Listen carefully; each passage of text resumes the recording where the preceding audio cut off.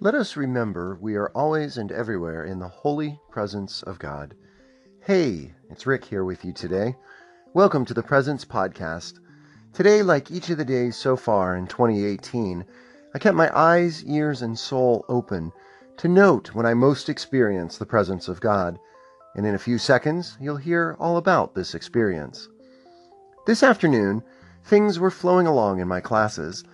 I should say up front that I use technology, particularly my LCD projector with internet connection, during almost every minute of each of my classes. Today was no exception until the end of sixth period, when all the power went off in our school building.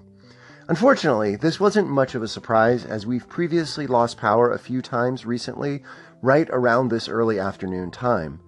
Fortunately, my classroom doesn't get anything close to pitch dark with the lights off, as I have one wall, which is all windows. Since the power was still off as my seventh period freshmen began entering the classroom, I knew that I had to quickly modify my lesson plans for the next 50 minutes. A side note, one key aspect of teaching, which brings me joy and or terror, is that I never really know what each class period will hold. So flexibility is my middle name. I had been planning on finishing, finally, a movie with my seventh perioders. This was obviously out of the question. Instead, we had story time. And who doesn't love story time? This swerve in my activity wasn't too far off the course I'd planned. We're soon going to be discussing the book of Genesis, creation stories. In advance of this, I'm reading creation myths from a few other cultures to my students. We're going to do the old compare and contrast with these ancient stories. So I read and we discussed the Chinese and ancient Greek creation myths.